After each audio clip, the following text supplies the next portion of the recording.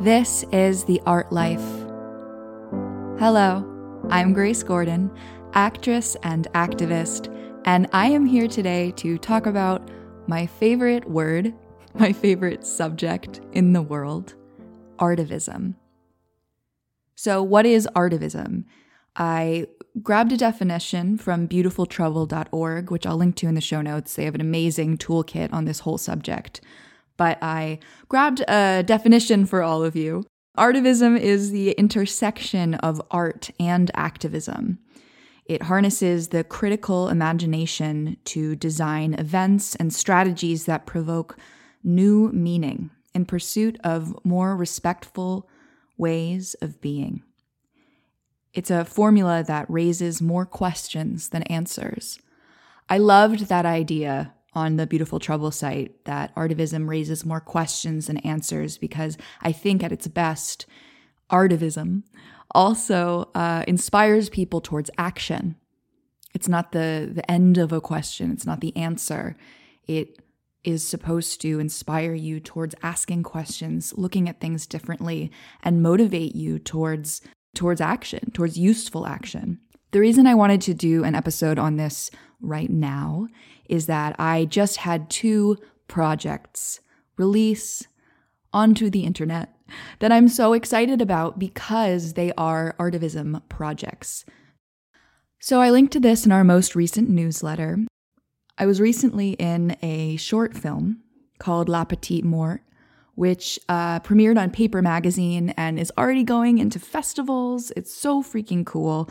But La Petite Mort was a short film, eco-sexual love letter that came out in just in time for Earth Day, where the director and filmmaker Marielle played a poem over incredible visuals filmed all over the US and Mexico, incredible shots in national parks, and just breathtaking parts of nature where we had actors treating the earth like a lover instead of a mother. So people wrapped up in caressing mountains, trees, dancing in the middle of a beautiful body of water. It was an incredible, visual, breathtaking thing to be part of. The cinematography was so amazing. But the point of this is that it also raised questions. It came out in time for Earth Day and offered a new perspective about treating the earth like a lover. And I was so inspired and so excited to be part of this thing that was so beautiful to look at, but also really meant something. It also raised questions. It left an impression. The other thing that I was recently just part of is after years of being an advocate and friend to the political prisoner Joy Powell, I designed a t-shirt for a fundraising campaign. Joy has been incarcerated since 2006. She is a activist against police brutality who was wrongfully convicted for crimes she did not do. There was no evidence for the crimes she was convicted for at her trial. And she's been incarcerated since 2006. She's an incredible person. So I know Joy because I wrote her letters for months and months. And over the years, our friendship has become so strong. And I'm now part of her team of advocates. We're fundraising for Joy's legal defense right now. And she asked me to design a t-shirt, to design something physical that people could order and wear, and a hub where they could learn about her story and donate. And so I made this shirt for Joy that says, "Joy is unbreakable." The whole story about that quote and what it means to her is on the campaign site, which again, I will link to in the show notes. You can get a shirt, you can learn Joy's story, you can check out her website on there. But it was so cool to be asked by her to design something visual, to design something fashion related, because she knows I model and she knows that that's the world I'm in. She knows I do visual art. She wanted me to use my skills and share her story through my creative skills. So it was amazing for her to ask me to do that. And it just reminded me that, all these creative skills that we have can be used in practical ways to educate people, to get them involved in causes we care about, whether it's making a amazing short film the way that Marielle did, or like designing a shirt, and so many more things. So anyone listening to this in the time that it comes out will probably be having some feelings about the recent challenges that Roe versus Wade is facing. And I think that the anger and frustration and fear that we're all feeling can be put towards something useful. It can be put towards real action to make these issues better. It can, you can use it to go to a protest, sure. You can use it to donate to causes. You can also make things. You can also communicate that through your art and get people's eyes on individual stories or causes that you care about. So that's why I'm making this episode right now, because I wanted to share some of the things I've been up to, and I also wanted to share some ideas for our listeners who might want to engage in some artivism in their own lives.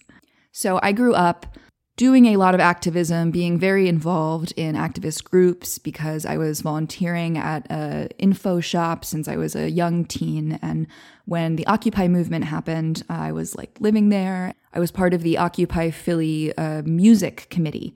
So getting protest songs together, getting musicians together for protests and at the Occupy camp. I was leading that, which was so cool at age 16 to be given that kind of responsibility and to be connecting to all of these artists and using my skills as a musician back then to do something that really mattered. So that was a way that I grew up, right? There's always been this combination of art making and activism in my life. And it makes me so excited to be able to share that with people and tell them my own stories from the past, but also just hands-on things that we can do.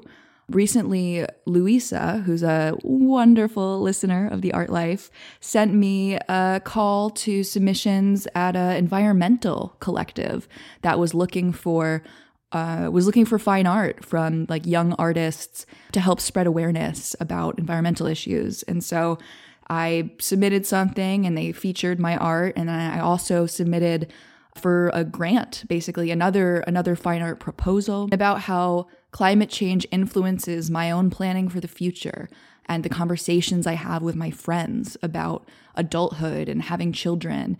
It was such a challenging piece to write about and pitch to them, but it was so exciting to think about making fine art that communicates the way that climate change has influenced my own life path and my conversations with peers. So even that was a structured and inviting and exciting opportunity to put some of my social justice and environmental concerns into a piece of art. You can get connected to collective. You can find grants for artists. You can do so much with your creative skills to bring attention to the causes that you care about. I made a list of some ideas for our listeners in case you want some more practical tasks to use your creative skills for artivism. I was so happy to have Zandra back on the show recently, and I know that she is someone who puts together these beautiful playlists for her Everyday Wonderland group. Every month, Zandra's releasing playlists with a theme, and it got me thinking, well, you could make a playlist of protest songs. You could make a playlist of songs about social justice issues that you care about. You could make a playlist about abortion rights and the women's right to choose. You can absolutely do that just on Spotify. You can share it with your friends, and you can include an action step. You could put together a playlist about this issue and send it to friends and say, hey, I made this because I know we're all feeling a lot about the news about Roe versus Wade. You can listen to this if you want to and donate to this cause. You can listen to this if you want to and read up about abortion rights here. Include a link. I just love the idea of getting people to feel their feelings, to listen to music or connect to art about really pertinent social justice issues, to allow these feelings, to allow this rage to inspire you towards action. I was recently inspired by another friend, another past guest of the show, Athena Reddy, who sent me a really cool zine in the mail. And I was thinking about how accessible and cheap to make zines are. So you can make a zine about a social justice or environmental issue you're passionate about. Combine art, poetry, personal stories, and statistics, facts to motivate readers towards action. Athena sent me this amazing zine called The Dead Provide a Home for Us Living, a zine about deep time by Christian Brevik, which I'll also link to in the show notes. It was this incredible, thoughtful zine about death and also environmental issues. And when you open it up and unfold it, there are all these pieces of writing about colonialism and pollution, and how dismantling white supremacy is an important and necessary part of environmental activism. That was such an amazing piece of art to hold in my hand, to reflect on, to read these poetic thoughts and then open up and read a bunch of facts. I was so inspired by that zine, and I love zines in general because the culture around them is so accessible. You can make it with one page of paper in a printer. You could make an individual one without a printer. But I think that it's a really cool way to combine your art, your visual art, poetry, writing, to give a personal touch to something you care about. And yes, you can include, like this writer did, you can include excerpts of podcasts, books, statistics that are relevant to the cause you're writing about. And you can include ideas for how people can get involved. Another piece of inspiration I had from my friend Joy Powell was designing postcards. So Joy has been a friend of mine for years, and I know that she also does visual art. So we were talking about making this t-shirt, and she sent me a self-portrait that she drew while incarcerated, which she still is, of course. That's why we're fundraising for her legal defense. She sent me a self-portrait that she drew so that I can turn it into a postcard. So I just have a relatively good printer at home that I sometimes use to make postcards for my fine art that I have up at galleries when I want to sell postcard versions or prints. I do it at home, but you can do that online. You can do it at home. You can design a postcard, send it out to your friends, make a piece of art that you send out, something about a social justice issue that you care about. In this case, Joy sent me a self-portrait that I can turn into a postcard. I can include information on her case, information about her on the back, and send it out to people. So I love that I get to collaborate with her, even though she is incarcerated. I love that I have at least enough access to her art so that I can turn it into something, so that I can spread her story and her art through the world. I just love that she gave me that opportunity. Speaking of protest songs, you can write one. You can write a protest song. You can write a poem. You can share it online. Tell the world something they can do to help. Release a song about a social justice issue and fundraise. Release a single, release an EP and fundraise. Or, sing it to your friends and educate them on an issue. I think we are so lucky. Even though we get frustrated with social media, as I do every day, I think we're so lucky just to have the ability to record things cheaply, to share our art throughout the world, to film something with your iPhone even, and put it out there and ask questions. Like that, there's never been a better time to be an artist, in my opinion, and there's never been a better time to be an activist. We have so much access to other people. We have so many resources at our disposal. We have so many ways to cheaply make art and education resources and share it out with the world. So I don't want to undersell how important the power of social media is for sharing your art or sharing your Artivism pursuits. I know that this is, just such a great way to spread awareness about issues, but also to create like a safe space to facilitate, as an artist, to facilitate feeling. For me, that's such an inherent part of being an artist, is facilitating space where other people can feel And so whether that is making an incredible painting inspired by a protest, as there were many, like during the Black Lives Matter protests in 2020, I saw incredible pieces of visual art, murals throughout the city, inspired by directly about George Floyd or about the protests.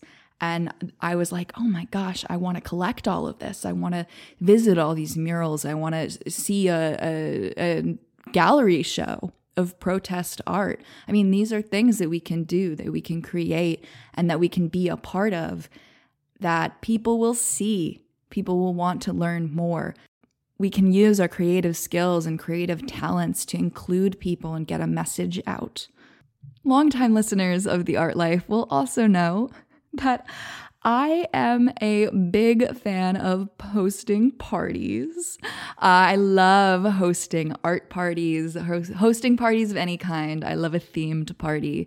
And this is absolutely something that can be connected to Artivism. You can get friends together for an art party. You can get friends together to learn about an issue. You can do a letter writing event. The whole reason I write to Joy Powell, that I learned about her, is because I grew up in anarchist collectives that had letter writing nights, where you write to political prisoners in solidarity, where you just let people know that they are not forgotten. You can pull up a list of political prisoners in the US online, which I can also link to in the show notes, that has information on their cases, has information on where you can write to them while they're incarcerated, just to show up and let them know that they are thought of and supported, even by strangers. And doing that turned into this relationship with Joy that's one of the most important friendships in my life. And I've made all of these friends with her other advocates across the country. And, now we're in communication almost every day. But that all started just from letter writing. And letter writing is something that we talk about on The Art Life all the time. It's something that I really enjoy. It's something that Zandra really enjoys.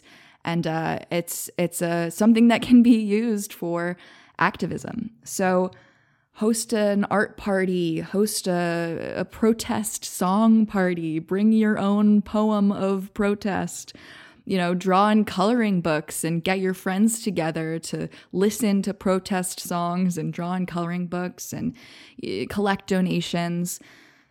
There are ways to not just spread awareness, not just fundraise, not just ask questions, but also use art and beauty to inspire people towards action, especially in a time like this past week or several weeks or years, however you want to view it, where the news is just so heavy, where there is so much to care about, where there's so much to suffer about. Making art about one issue, getting your friends together to talk about something, and really asking questions, getting people to take action, it's very possible. And you can do this in ways that are beautiful. You can do this in ways that inspire, like through art.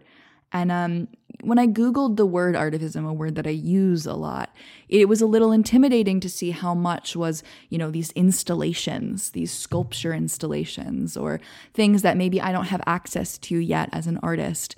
Maybe I don't have a platform like some of the first things that I Googled. But as I hope you can see from what I've shared here, there is actually so much that I can do with my creative skills, including making a podcast right now, telling my friends and listeners how to make artivism, how to engage in artivism.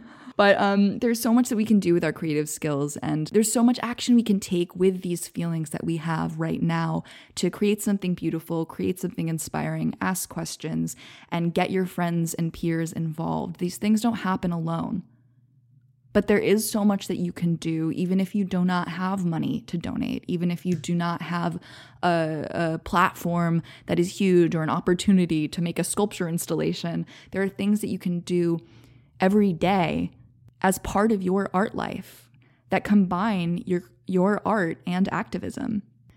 The last thing that I just wanted to touch on, because it's such an important thing to me are some of my favorite examples of artivism. So if you're listening to this and you're like, okay, so what does this mean? What's an example of this beyond a zine? Some examples of this would be like the Netflix series When They See Us. Ava DuVernay's a director who does a lot of artivism. She educates people through her films and TV shows about real world issues all the damn time. But When They See Us, which came out a couple of years ago, it was an incredible limited series about the Central Park Five, these wrongfully convicted children who were sent to jail for years and years and years for a crime they did not commit.